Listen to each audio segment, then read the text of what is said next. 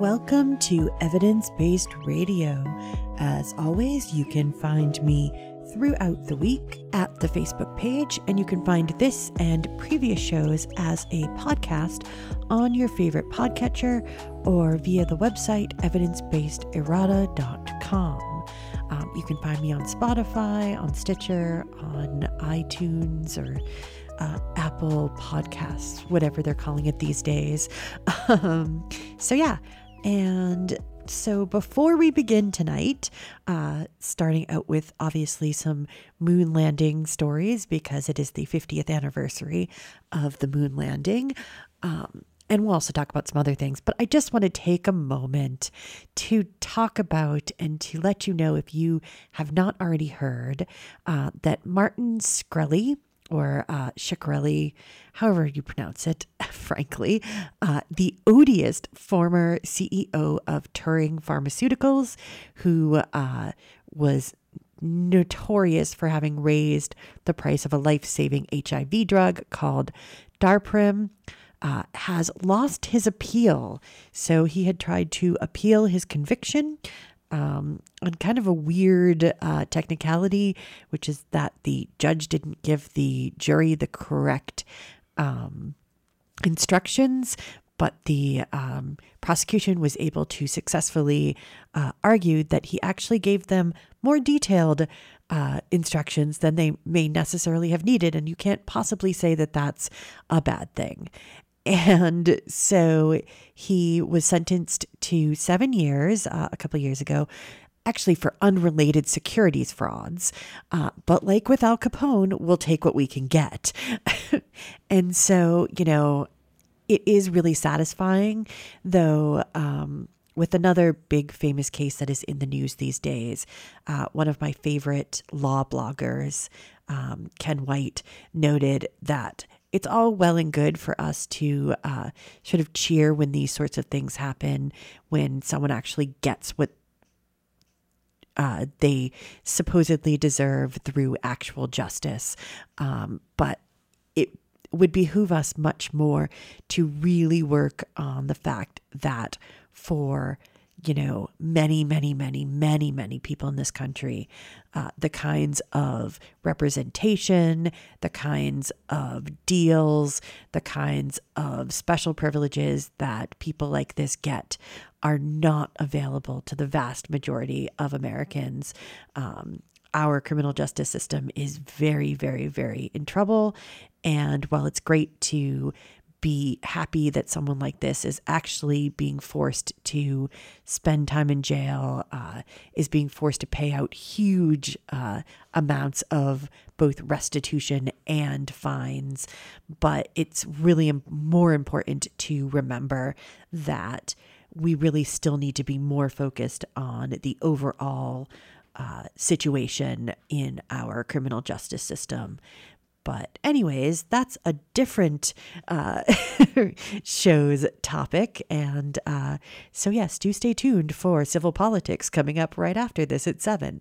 I don't know that they'll talk about any of that, but they'll certainly talk about something interesting. Okay, so let us move now into talking about the anniversary of the Apollo moon landing. Now, I'd recommend either going today or finding it in the archives, the Google Doodle, as it has a great little animated video. There's some real audio from the astronauts involved in Apollo. And as always, it's pretty fantastic. Google is very good about those sorts of things. So we all know that it was an amazing feat to send humans to the moon. Just some of the things that they used and some of the things that they did, the computer processing power that they had, which is, orders of magnitude less than anything that we use today. And they were able to send people to the moon.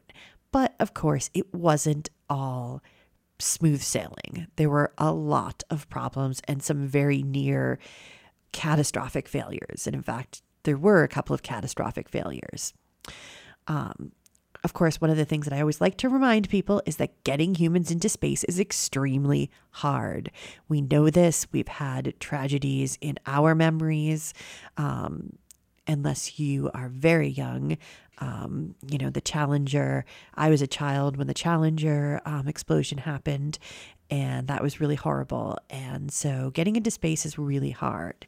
And so I'm actually going to talk a little bit about, someone had put out this list of sort of the problems that happened along the way. And I think it's interesting to talk about that because, as much as we want to talk about the amazing things that NASA is doing and all of the triumphs that they've done, it's important to remember this sort of thing because it's important to remember that, these are real people, this is real life, and it's not just perfect, everything goes well. And so we need to be really cognizant of both the highs and the lows.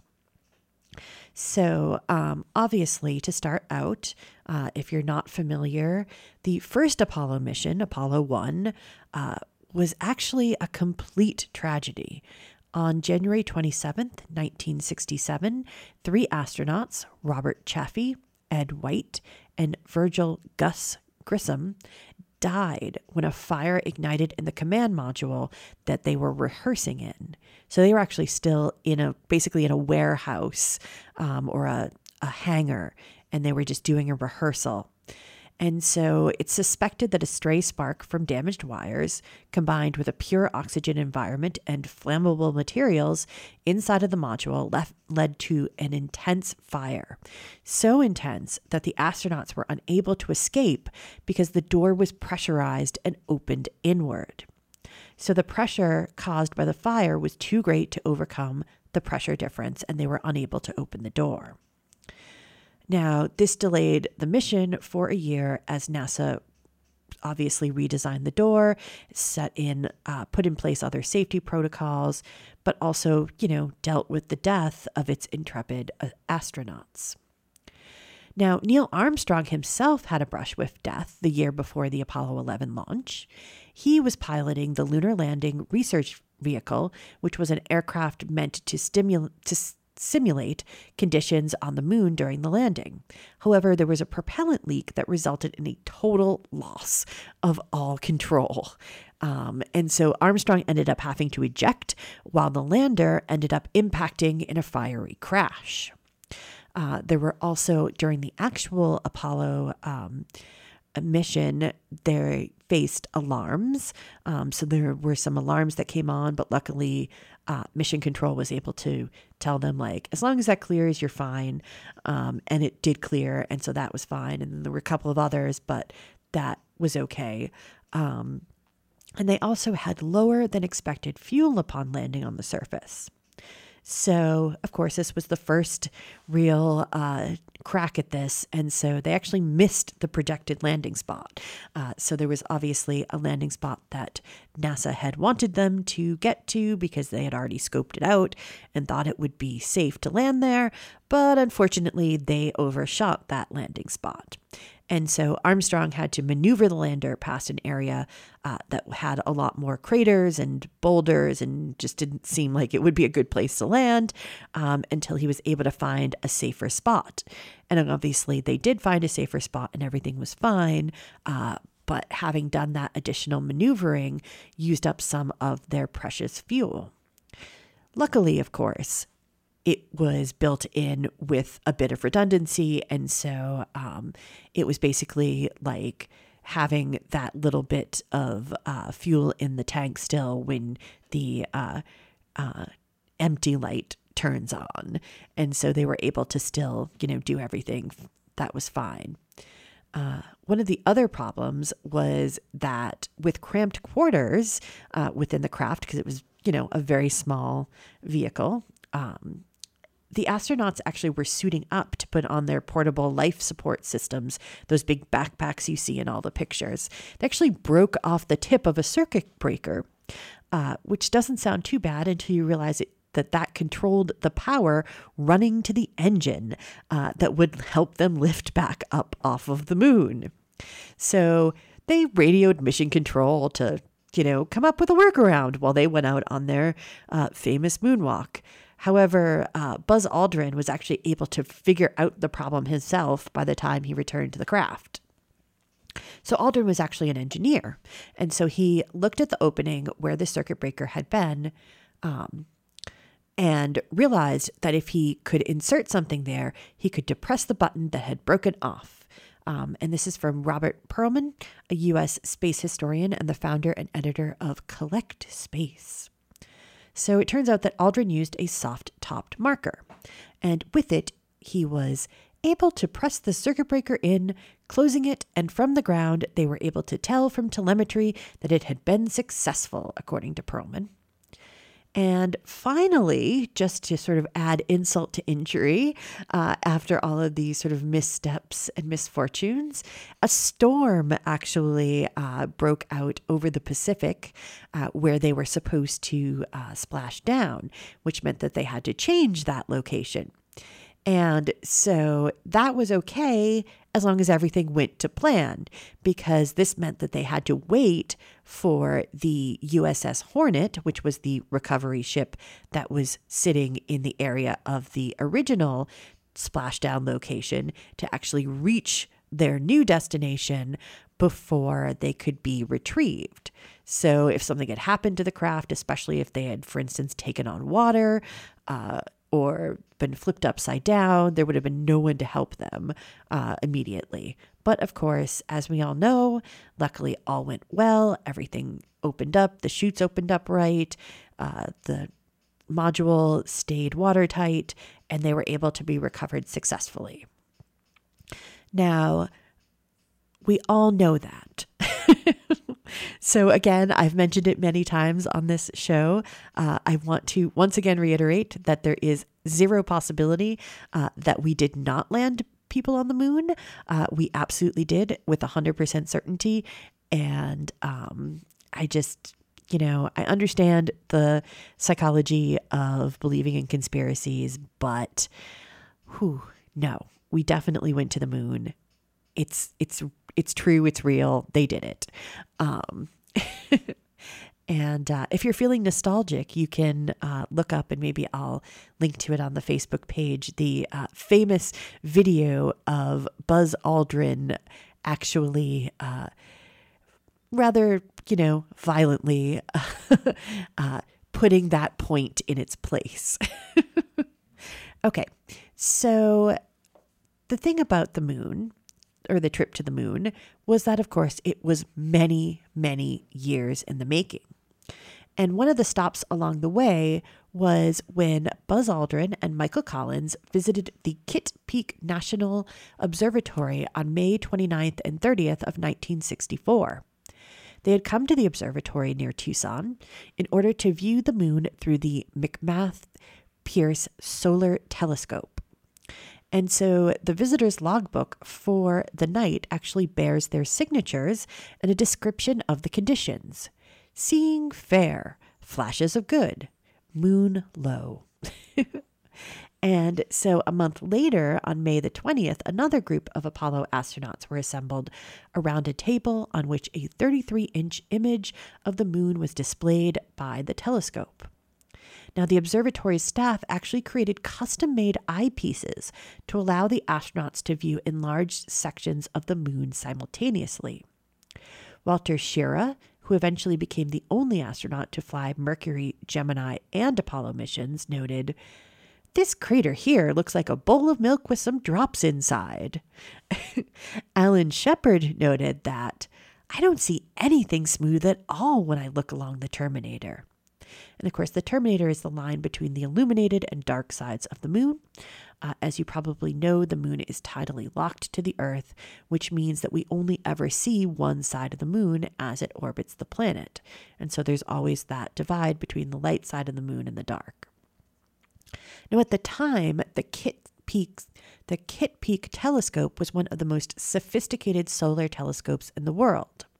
And with its light-gathering ability and superior resolving power, it was an important tool for early moon mapping and photography. So just because it was used for the sun in the day didn't mean they couldn't then use it for the moon in the evening. And in fact, most of the scientists using it were actually using it as a sun telescope. So it was easier for them to go in during the night and use it to look at the moon. And so geologists from the University of Arizona and the USGS created maps for the Apollo missions using the telescope. And so I'll link to it, to some of the photographs from this time period. I looked through there was a slideshow of some of these photos, and one of them actually has Gus Grissom in it, studying one of the maps on the moon. And so, yeah, it's kind of bittersweet. That's a few years, obviously, before his death. But the point of bringing the astronauts to Kitt Peak was not just to let them view the moon, but also to train them in scientific techniques. Researchers needed the astronauts to have the skills and tools to make observations and take samples on the moon so that researchers could have data from the surface. And so they visited meteor and impact craters as well as lava fields around Arizona to get a feel for what they might look like on the moon. It was basically a crash course in geology. And so that was definitely needed because, of course, they needed to have the idea of what to bring back. And so dirt and rock brought back by Armstrong and Aldrin was actually distributed to laboratories around the world, and that actually began the age of lunar science. And so, of course, that brings us sort of closer to today. And so we do have a future manned mission, several of them actually, to the moon, as far as different, whether to the surface of the moon or just to the orbit of the moon, that are scheduled for sometime in the mid-2020s. And so mission planners for the Lunar Gateway project have settled on a near rectilinear halo orbit for the outpost. Now, this is a highly elliptical orbit, but it should solve several technical issues and make it easier for both astronauts to leave from the outpost to the moon and for supply missions from the Earth to easily reach the station. And so the Gateway project is an international endeavor between NASA, the ESA, the Canadian Space Agency, Roscosmos, the Japanese Space Agency, and other partners. And so it'll kind of be like a mini space station. It'll serve as the staging post for NASA's Artemis program. It will provide a short-term habitat for the astronauts with a laboratory for scientific research, a depot stocked with supplies and fuel, a communications hub, and a base for sending humans, robots, and other items to the lunar surface. It could also eventually be used as a staging post for missions to Mars. And so that is definitely sort of the long-term goal here. Obviously, people are hoping that this will kind of be, the moon is kind of a stepping stone to Mars. Now, of course, there are some concerns because, again, space is hard. It's very hard. In the long run, an orbit like this will tend to drift away from the object that it's orbiting. And so the station will have to make regular adjustments to the orbit in order to prevent this from happening. Now, each complete orbit will take about 7 days, which apparently coincides nicely with the fact that Artemis, the actual manned space mission to actually go back to the surface of the moon, plans to leave the astronauts on the moon for a full week. Now, the longest manned mission so far was Apollo 17's with 3 days. So that's quite a bit longer. And so the orbit will also minimize eclipses, which is important since the craft will be run on solar power. Now, one of the things that will happen is that it will take a little longer to get to the actual station. It'll be around 5 days compared with Apollo's 3 days to the moon, but it will have, but it basically makes it easier to rendezvous with, and the maneuvering will be easier. So it turns out to be a more cost-effective and energy-efficient way to do it, even though it takes longer. In human spaceflight, we don't fly one single monolithic spacecraft, explains Florian Renk, a mission analyst at NASA and ESA's Operations Center, in a statement. Instead, we fly bits and pieces, putting parts together in space and soon on the surface of the moon. Now, if only NASA can actually be left in peace and given sufficient budget to develop these technologies necessary to actually complete this mission. So they've actually announced that there might be a year delay in the new launching system that is supposed to actually, take the ship into space. And so they've been having some real trouble developing those rockets. And so having a lot of political pressure on them has been really frustrating because, again, space is hard and sometimes there are delays and sometimes there are failures. And even at the best of times, there can be really terrible, catastrophic failures that just completely and utterly, devastate a mission, be it manned or unmanned. We've talked about some of the famous examples, the Challenger, the famous, image of Carl Sagan dipping a O-ring into a glass of ice water. The Mars orbiter that was supposed to have gotten there, in the late 90s, that was supposed to be, this great, amazing, mission that was going to find out all of this technology. And then it turned out that it didn't make it because one of the contractors had used the wrong form of measurement. And so, it's hard and terrible things happen sometimes. Silly things happen sometimes that ruin multi-million-dollar missions, and having pressure like that does not help. And so hopefully, maybe, possibly, some of that will be relieved in the near future. Because I think it is exciting to be at least to be building these things that allow us to go to the moon, for instance.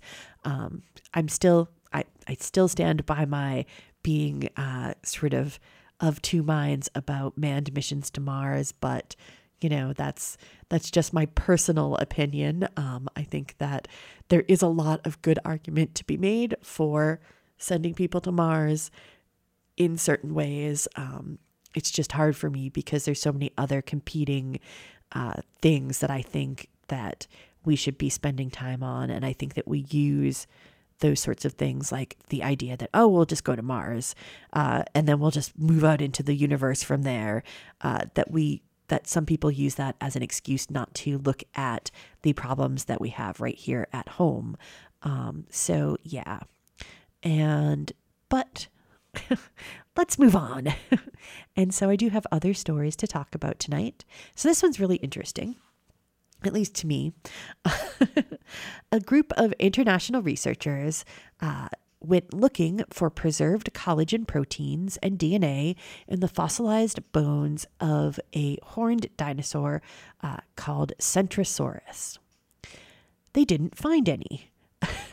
Though some researchers have suggested, and I think I've talked about it before, almost certainly, that there is potential to do that, to have these collagen proteins and DNA be preserved despite fossilization.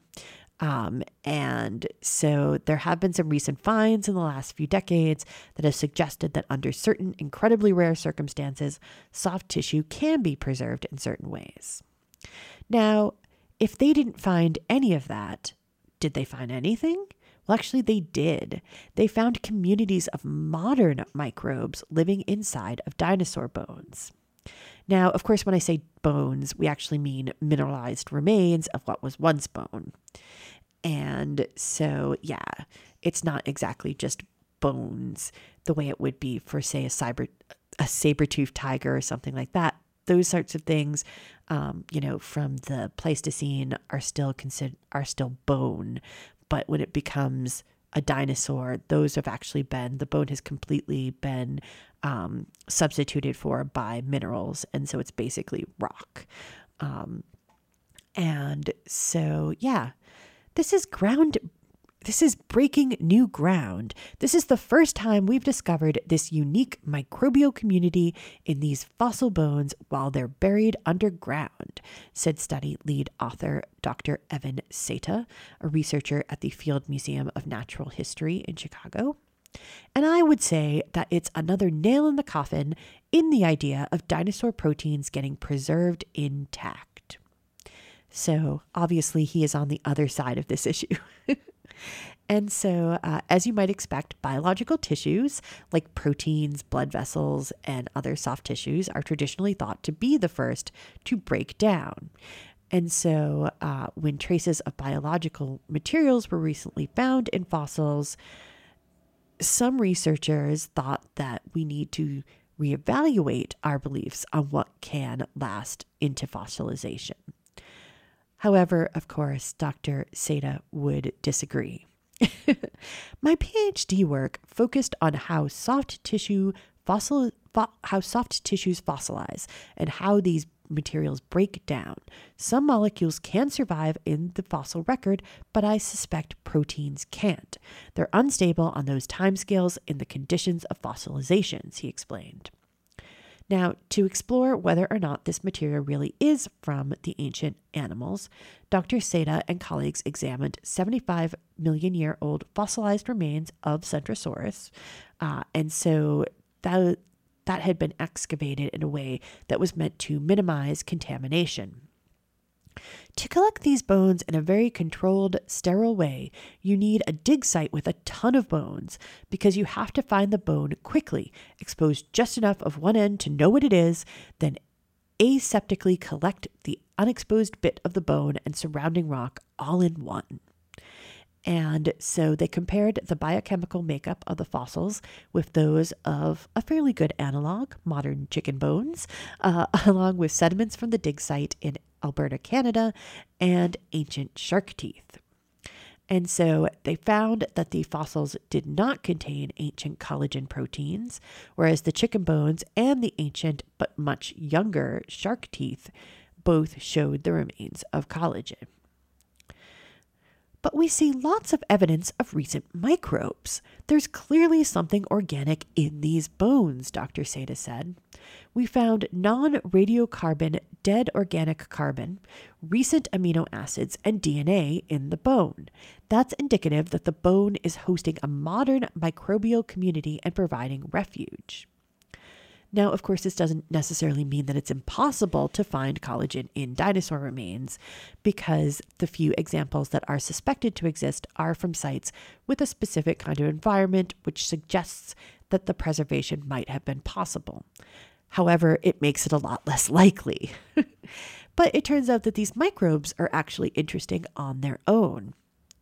It's a very unusual community. About 30% of the sequences are related to Eusebia, which is only reported from places like Etruscan tombs and the skin of sea cucumbers, as far as I know, Dr. Seta said. We aren't sure why these particular microbes are living in the dinosaur bones, but we're not shocked that bacteria are drawn to the fossils. Fossil bones contain phosphorus and iron, and microbes need those as nutrients. And the bones are porous. They wick up moisture. If you were a bacterium living in the ground, you'd probably want to live in a dinosaur bone.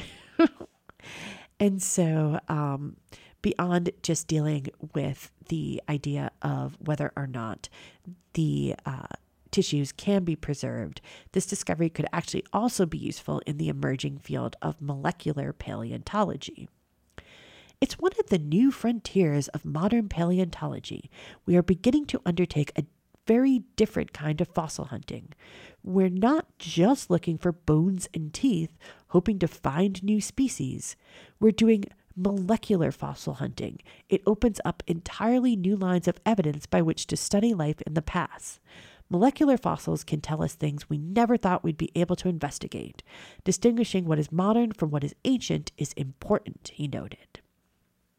So that is pretty interesting. I think that probably it is true that they haven't been able to be fossilized, that some of those collagen remains might have been from something else. But the jury is still out on whether or not it is 100% or 99.99% true that the collagen isn't able to be preserved at all.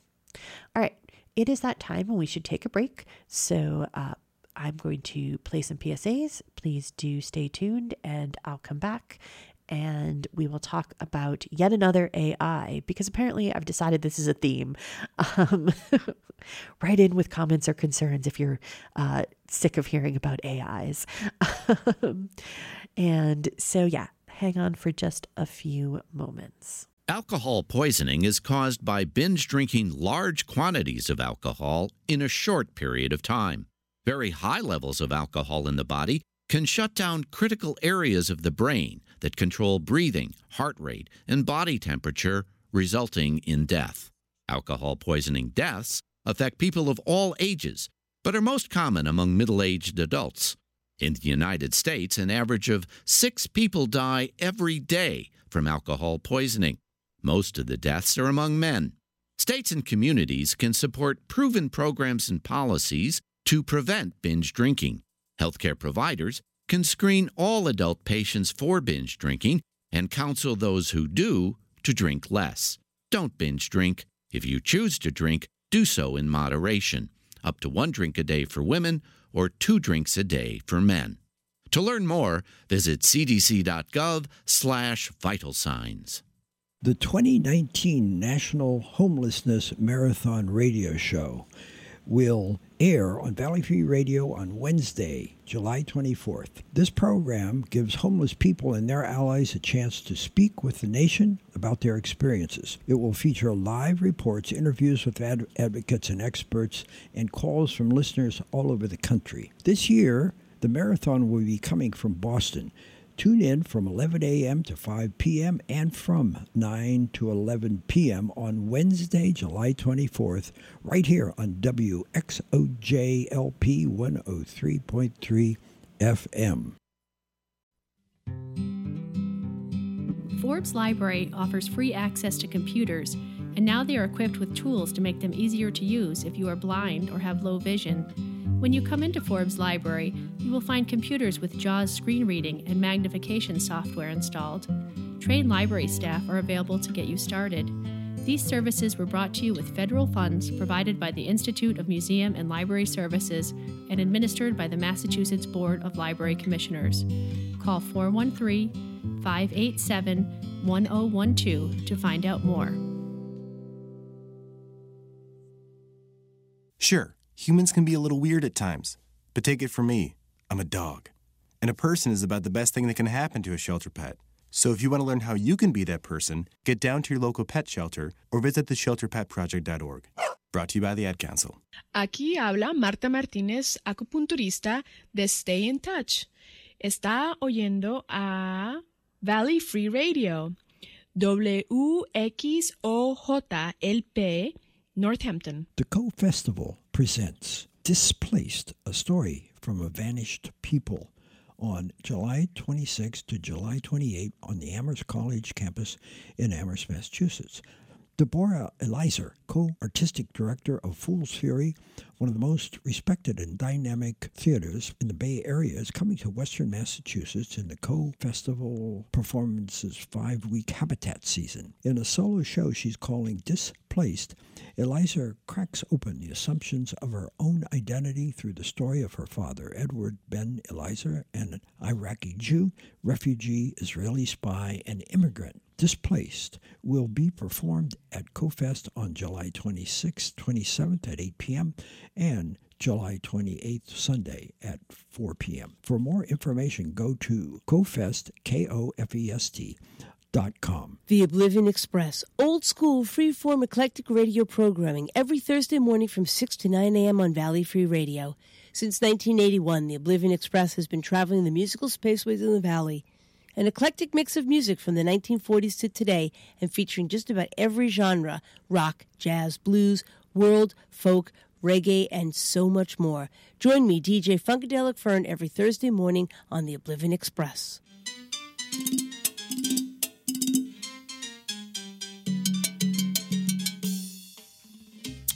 Do you love Latin music? Then check out Ritmo Latino. Tune in to WXOJ on Sunday evenings from 6 to 7 p.m. I'm your host, Kat, and I'll be playing a mix of styles from around the world, old school to new. Listen for local talent and upcoming events in the Latino community. So finish out your weekend with Latin style. Ritmo Latino, Sundays, 6 to 7 p.m. here on WXOJLP 103.3 FM. The 2019 National Homelessness Marathon Radio Show will air on Valley Free Radio on Wednesday, July 24th. This program gives homeless people and their allies a chance to speak with the nation about their experiences. It will feature live reports, interviews with advocates and experts, and calls from listeners all over the country. This year, the marathon will be coming from Boston. Tune in from 11 a.m. to 5 p.m. and from 9 to 11 p.m. on Wednesday, July 24th, right here on WXOJLP 103.3 FM. And we are back. You are listening to Evidence-Based Radio. Coming up next will be Civil Politics. So we have been talking about AI. Or at least I have for some time now, it seems. It just seems to be blossoming right now. And it's a little bit weird. It's a little bit scary. But a lot of it right now is just kind of interesting things. So let's talk about another one of those. An AI has mastered the Rubik's Cube without the help from a human, other than to have been basically given the Rubik's Cube sort of puzzle. And so previous algorithms had been able to solve the cube puzzle, but those required the input of human programmers. This new system from the University of California, Irvine, was able to solve the puzzle from scratch with both speed and efficiency. Called DeepCube A, it's able to solve any kind of jumbled Rubik's Cube. It also manages to find the most efficient way to solve the problem 60% of the time. On average, it requires just 28 moves and 1.2 seconds to figure out the solution. Now, of course, that's not breaking any records. Other systems have been able to do it in just 0.38 seconds. But those systems were specifically trained in order to do the task. DeepCube A, on the other hand, used a method called reinforcement learning. Artificial intelligence can defeat the world's best human chess and Go players, but some of the more difficult puzzles, such as the Rubik's Cube, had not been solved by computers, so we thought they were open for AI approaches, said Pierre Baldi, the senior author of the new paper, in a press release. The solution to the Rubik's Cube involves more symbolic, mathematical, and abstract thinking, so a deep learning machine that can crack such a puzzle is getting closer to becoming a system that can think, reason, plan, and make decisions. So this allows a neural net like DeepCube A to be able to figure out different puzzles at different times, rather than only being programmed with one set of instructions. Reinforcement learning works by programming the neural net to be motivated to achieve a specific goal. The system gains points for deploying correct solutions and loses points for solutions that don't move closer to the goal. This simple set of directions allows the program to slowly move towards the correct solution. And since slow for a computer is super fast for a human, the program can quickly develop an optimum plan for solving the puzzle. Of course, this puzzle actually has 43 quintillion possible combinations, so just using brute force on it won't work. There has to be a strategy in order to solve the problem optimally. The program started with a solved puzzle and then made random moves to scramble it. So then what they did was they moved backwards from that. And so the program was able to figure it out. And so, interesting, kind of scary. We're still not sure about whether or not we are going to have to, bow down to our AI overlords soon. But, again, it's another interesting thing. We talked about poker last week. And I know that it seems like, well, why all these games? But, the games are sort of a gateway to that kind of thinking that humans do, where you're figuring out different kinds of objectives and clues and things like that. And so it's definitely interesting. And, the AIs are just getting better and better at it. So that is interesting and cool. All right. So we're going to switch gears again. And we're going to talk about an interesting new technique for imaging ancient sites. And so archaeologists have long debated the purpose of a building that is located in the fortress of Naryinkala in Derbent, Russia. And so it dates to around 300 CE, and it is a 36-foot deep cross-shaped structure. At this point, it's almost completely below ground. The only part of it above the ground is the top of a broken roof dome. It was actually covered by Arab invaders in around 700 CE. Now, the site is a UNESCO World Heritage Site, and so no invasive excavations can take place there. So you can't do a dig of any kind. And again, it's buried. And so the structure has alternatively been called a water reservoir, a Christian church, and a Zoroastrian fire temple, according to the NISIS, National University of Science and Technology in Russia. And so a group of researchers from NISIS and from some other institutions in Russia used cosmic rays to create an image of the structure. The technique is called muon radiography. And so cosmic rays are basically constantly raining down on the Earth, but most of them are filtered out by being absorbed by molecules in the upper atmosphere. But some of them actually do kind of careen off and actually manage to hit the Earth, and those are called muons. And so by calculating the density of muon particles in a space, a sort of picture can be created, because as muons travel through solid objects, they actually slow down. And so you can do mathematical calculations of how much the muons are slowing down in order to figure out what is between the muon and you. And so the problem, though, is that the soil and the structure need to have at least a 5% difference in density, because otherwise it just all looks the same, obviously. Luckily, the surrounding area of this particular building did have enough difference. So the researchers placed muon detectors around 33 feet inside of the structure and let them run for 2 months. So obviously you have to let it run for a while, because muons are pretty rare on a sort of, minute, hour, day timeline. But if you let them accumulate for several months, then you can get this. And they were actually able to create a fairly good 3D image of the structure. And so the researchers suggest that the structure might have been used for water storage in the 17th and 18th centuries, but that it was not built for this particular use. It seems very strange to me to interpret this building as a water tank, co-author Natalia Polikhnian, a physicist at the MISIS, said in a statement. 2 important facts suggest that this is indeed correct, that was not the original purpose. First, archaeologists have found a rectangular tank structure that almost certainly was used as a water cistern.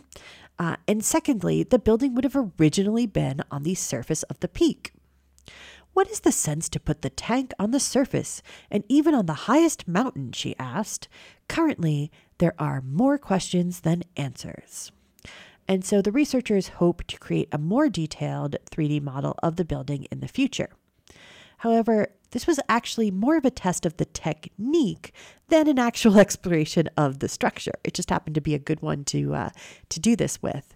And so part of the problem actually with imaging at this particular site, so it's actually, there are some challenges, as others have pointed out, which is that the only accessible place is the center of the building. And so it would be better if you were able to situate more muon detectors at other angles. And so that would give it more of a composite image. And of course, it still shows though, but it does still show that using muon detection might be useful as a non-invasive way to image structures where excavations can't be conducted for whatever reason. And so it's interesting because it's a little bit still controversial, I think, as well, because the other famous version of muon detection, muon radiography, was when people suggested that there are voids in the Great Pyramid, and there's still some actual sort of debate about that. And, so it might just be that there's a different kind of material that is causing a false reading. We don't know yet, but it is really interesting. I would love to have seen more of the image. They didn't really show it in the papers that I saw. So I think it's interesting. I think it's definitely something that should be explored. And I think it's interesting to figure out what this structure actually was. Like, I really do want to know what it was. Because, for instance, if it actually was a Christian church, it would be the oldest one so far found in Russia. And honestly, one of the oldest ones, period, because it would have come from around the 3rd century. And so, yeah, that would be really cool. And so hopefully they will actually figure out some more information about how that building was used. And they will also develop a better way to use those muons in order to create these sort of cosmic X-ray images. Okay. So a few centuries before this building was created, the Roman Empire was flourishing with a large harbor called Portus serving Rome. So it was actually a complex of basins and canals that linked the commercial harbor to the city via the Tiber River. Construction on Portus began in the middle of the 1st century CE and was for more than 400 years the gateway to the Mediterranean for Romans in Rome. It features a large hexagonal basin, which apparently can still be seen today near Rome's Fiumicino Airport. I did actually try and look on Google Maps, and it didn't show anything. The outline was almost right to the shore. There was no deep imaging of the ocean in that area. I just used Google Maps. Maybe we'd have better luck on Google Earth, but I wasn't able to see anything. Dating ancient harbor sediments is a major challenge, given ports are not only subject to weather events throughout history, but the lasting effects of human activity, said Dr. Agatha Lees-Pronovost, an archaeology research fellow and a marine geologist at La Trobe University. Lees and her team had to employ a variety of tools. According to the paper, we used piston coring, high-resolution core scanning, and a multi-proxy sediment analysis, including, for the first time, paleo and rock magnetism, and bulk and clay mineralogy in order to overcome the problems of dating harbor deposits and correlating their stratigraphy. And so what they concluded, among other things about the actual port itself, was that sedimentary magnetism is actually a versatile tool that can be added to the geoarchaeologist toolkit. So again, these sort of multi-layered papers where they're both saying we've examined this cool thing, but we've also found this new technique that you can use. So I think that's very cool. And so using these techniques, it allowed them to create a picture of major events that shaped the port, including a previously undocumented dredging event. Ancient harbors can accumulate sediments more rapidly than natural environments, which is the case of Portus, built in a river delta and where sediment accumulated at a rate of about 1 meter per century, Dr. Lise Provost said. Now, applying these methods allowed us to date and precisely reconstruct the sequence of events of the historical port, including dredging to maintain enough draft and canal gate use. The findings suggest that the Romans were proactively managing their river systems from earlier than previously thought, as early as the 2nd century CE.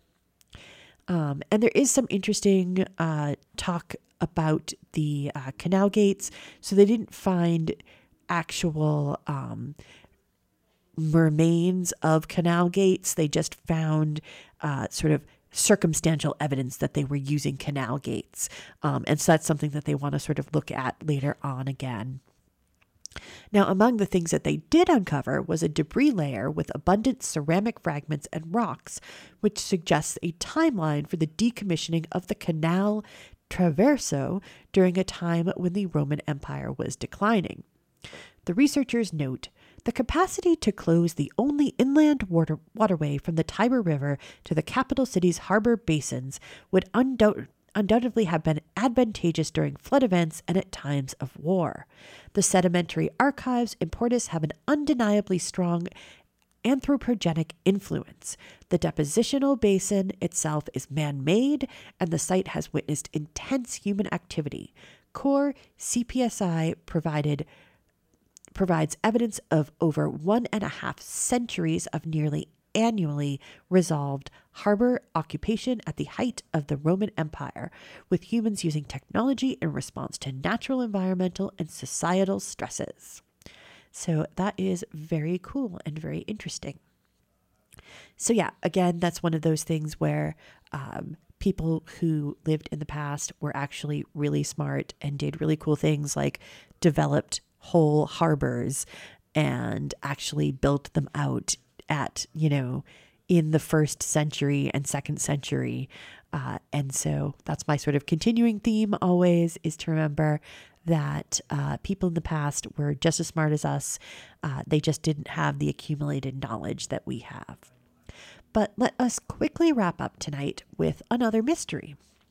Researchers studying the Earth's core have found that material from the core has been leaking into the mantle for billions of years. Now, it's really hard to study the core, obviously. It's far too deep within the Earth to drill.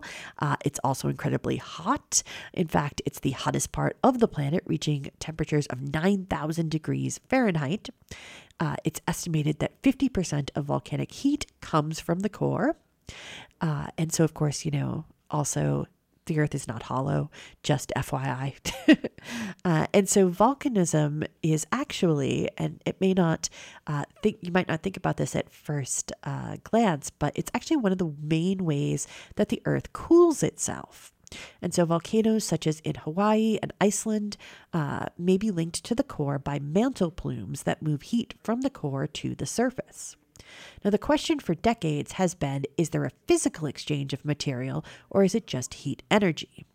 And so this new study suggests that there is an exchange of materials, and that material from the core has been leaking out of the Earth for at least the last 2.5 billion years.